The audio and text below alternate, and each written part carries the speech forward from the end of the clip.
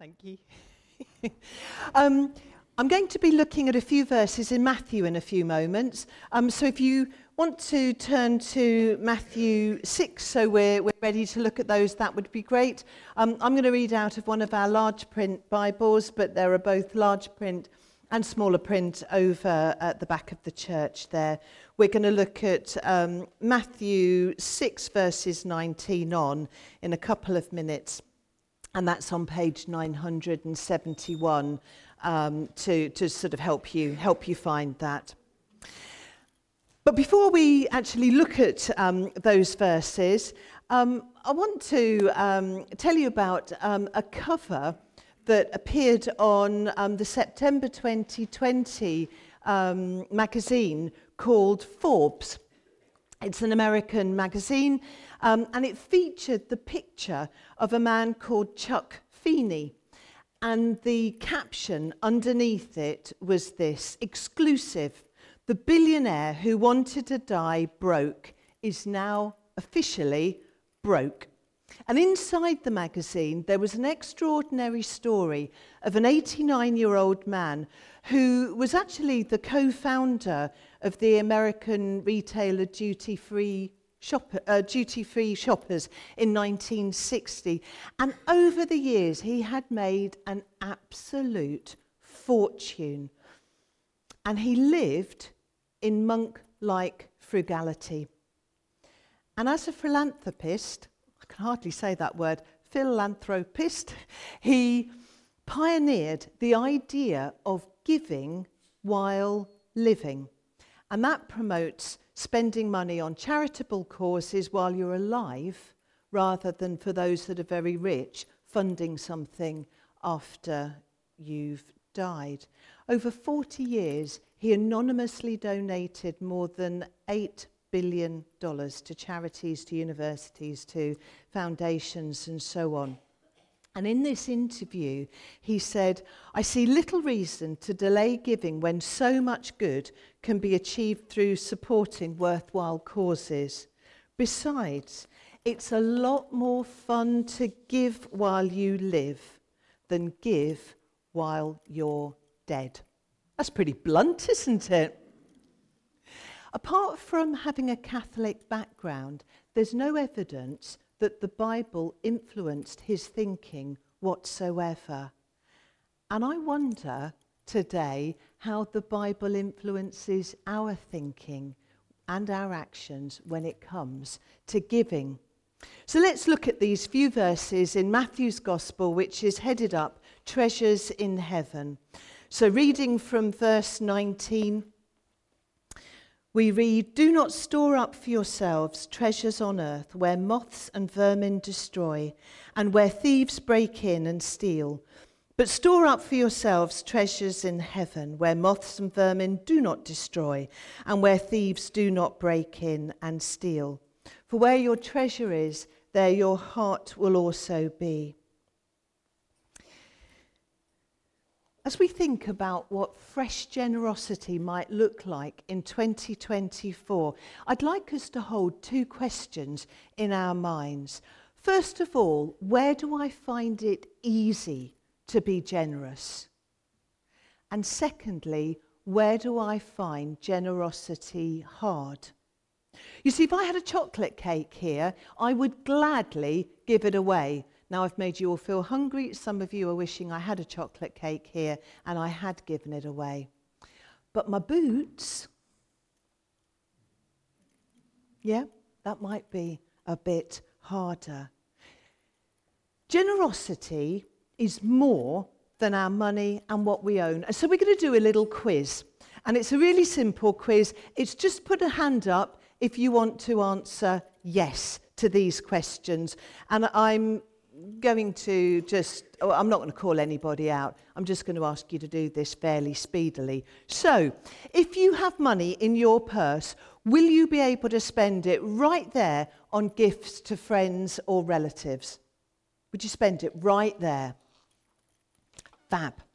Do you regularly say nice things to people just to cheer them up? Are you able to listen patiently to things that don't interest you? Slightly fewer of us. Are you able to help the homeless? Would you give a lift to a stranger or somebody you didn't know very well? Are you happy for friends who suddenly get lucky in some kind of way? Do friends who are in trouble, turn to you for help? Do you tip high? Interesting. You're standing in a very long queue and somebody asks to skip to the front. Do you let them cut in? Yep. And now I'm going to turn it around. Put your hands up if you answer no to these two last questions. Do you avoid people who you think are going to want something from you? So if you would not avoid somebody, you'd say no to that statement as your hand will go up. Isn't it confusing when somebody changes the rules? And do you cross the road to avoid potentially difficult conversations? Nah, great. I think that some of you have got really tired arms because you've put your hands up and down to so many of those questions. But I wonder for some of us, how many of us wanted to say, it depends. Yeah, I thought so. It depends. And that's because we all have an internal valueometer. That's not a real word. It's one I've made up. We all have an internal valueometer, if we're honest. Most of us struggle to give without reservation. We categorize people and causes into worthy and less worthy. And we don't value our money and our possessions and our time equally. Some are more valuable to us than others. We have this internal valueometer that affects our generosity. And yet Jesus, in those few verses that we've looked at, asks us to hold lightly to what he calls earthly treasure. A literal translation of verse 19 would be, do not treasure for yourself treasures on earth. And I just want to pick up on two tiny points, as it were, in this verse. The first is about how we value what we have. Do we think we own what we have, or do we think of ourselves as a steward of what God has given us? In other words, we're looking after what has come to us from God. Do we think what we have is ours, or do we think it's his? Who's in control of the decisions that we make about what we have, us or him? That's the first challenge. The second challenge is to do with what treasure we're treasuring. Jesus says investing in stuff is temporary. It might bring us pleasure, but the pleasure fades. And there'll be all sorts of reasons for that. It might be that there's always something newer round the corner. Or maybe purchases add extra stress and pressure because they represent just one more thing that can get broken or can get stolen or needs looking after. The philosopher Henry David Thoreau says the price of anything is the amount of life we exchange for it. In other words, we don't buy things just with money, we buy them with hours from our lives. So how much life do we invest in material things? Now, there's nothing intrinsically wrong in money, in making money, in owning stuff, in having a holiday, driving a car, or even upgrading what it is that we have. But Jesus challenges us to ask the question, where is our heart in all of these things? He kind of offers two ways of living. One is accumulating valuable things here, and the other is accumulating valuable things in heaven. And he says you can't do both. The American preacher John Piper puts it like this. He says, if laying up treasures in heaven is the opposite of laying up treasures on earth, then it would follow that possessions on earth are not for accumulating, they're for distributing in ways that Christ is honoured and joy in heaven is increased. So when we think of treasure, what is this treasure? Well, it includes, obviously, our money. So could we give differently, maybe regularly, or gift aided, and that way we receive a little bit of extra income from the tax man? Do we give at the end of the month when we look at what we've got left over, or might we choose to give at the beginning of the month, which makes giving a priority? Our treasure includes our possessions. Could we sell or give away stuff that we don't need, or just buy less?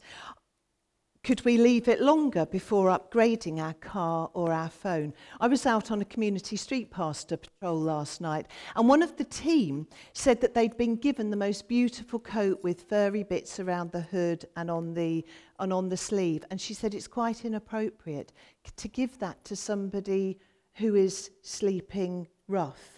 So she said, what I'm going to do is I'm going to put it on Vinted. I'm going to get as much as I can for that coat, and then I'm going to use the money I make to buy sleeping bags. That's a way of thinking about treasure and possessions. Our treasure includes our demeanour. And by this I mean our kindness towards one another. Could we think more positively about those who are different from us? Could we be more encouraging to those around us and less critical? And I'm going to take you back to about 3 weeks ago when we made some promises around this as our church covenant, to think well and to be an encouragement to one another. Could we be braver towards those that need comfort, even if we don't know what to say? Our treasure includes our gifting and our experience.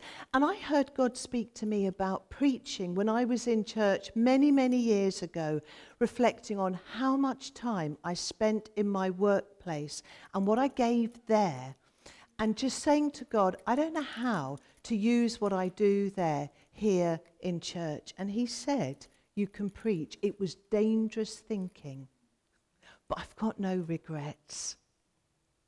Our time. And for some of us, time is the most precious commodity we've got. But might we spend less time on social media and more time in prayer? Might we forego watching a Netflix drama and give some time during the day or the evening in serving God? Today's our joining in Sunday, as we've already said, and we're going to focus on what we can give by joining in. And it might be that we need to trust God a little more and adopt something of Chuck Feeney's attitude. It's a lot more fun to give while you live. And as Jesus reminds us, it is of heavenly lasting value.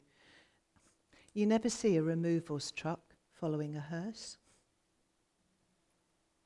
So giving, serving, praying. How can we influence somebody else's life? I still get the bulletin from my old church back in Kent, and an elder from our previous church shared a story just in the last 2 or 3 days in their bulletin, and I've got permission to share it. I promised I wouldn't name names. So this friend of ours was watching a TV programme about the Hotel Claridge's. Maybe some of you also saw it, the really posh hotel in London. And he was watching it with his father-in-law. The programme partly featured the work of an artist called David Downton, who's been artist in residence at Claridge's since 2011. And he's an incredibly famous fashion artist. Our friend's father-in-law had been a brilliant art director who designed high-profile books for publishers such as Random House and the BBC. After the programme, which featured David Downton, our friend was helping his father-in-law, who I'm going to call John. He was helping John to bed because John has had Parkinson's for the last 25 years. From out of nowhere, John started to talk about David Downton and the role that John himself had played in David Downton's life. It turned out that John had come alongside David Downton when he was early in his career, was feeling really discouraged and was ready to give up. And so John invited him to illustrate a cookery book for him. It was a pivotal invitation in the life and the career of a man that was ready to let his brilliance go. Not even John's wife had a clue that John had this involvement with this famous artist, David Downton. And our friend left John smiling that night by reminding him of his ongoing global influence despite the current physical limitations that he has. Treasure in heaven. And our friend, in writing this bulletin article, concluded, our greatest life individually and as a church is when we give it away for the benefit of others. So I wonder, where might we be able to lay up treasure in heaven instead of using all of our time and our energy and our material worth simply for the here and now? So where do we find being generous easy? Might it be that God's calling us to offer a little more? Where do we find generosity hard? Because that might be where we need to be talking to God about this, asking God for a change of heart in those areas where we find it difficult to give things or our time or ourselves away. We're going to finish our service in a few moments, but I'm going to encourage you to reflect on those questions. Where do you find it easy? Where do you find generosity hard? And where might we need to pray for God to enable us to do things differently? And just as an encouragement to those of us that are older and think, I haven't got the physical energy, I haven't got the capacity to do any more, please do not underestimate the power of prayer. You praying for activities, committing to pray for one of our ministries makes all the difference. You're laying up treasures in heaven because the teams are able to do what they're doing with that prayer covering. So, your instructions.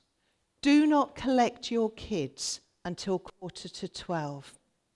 Do not go for coffee because it is not going to be there until 11:45. Do not leave this room because you're going to disrupt those that are giving their time and their energy at the moment. They're all the do nots. Can I encourage you to do? To have a look at the boards, to sense God's Spirit in saying, I can do, I can pray, I can support, I can encourage. And if you want to get involved in anything, there are little cards here on the table. Please fill them out and pop them in this bucket here. And if you want to go away and think about it and have forgotten the details, if you've got a smartphone, you can put your camera on there. It'll take you to our website where you'll find all of the details of the opportunities around the room. So, Lord, we ask that you would speak to us today. Help us to see where you want us to be committed. Lord, release us where we are overcommitted. But Lord, speak to those that are going to fill our space. Lord, release us from guilt because we don't feel we can give or do any more. But Lord, raise up others that can stand in the gap. We ask this because we're family. We ask this because we want to store treasures in heaven and not be all consumed by life on earth. For your glory, Jesus, for our benefit. Amen.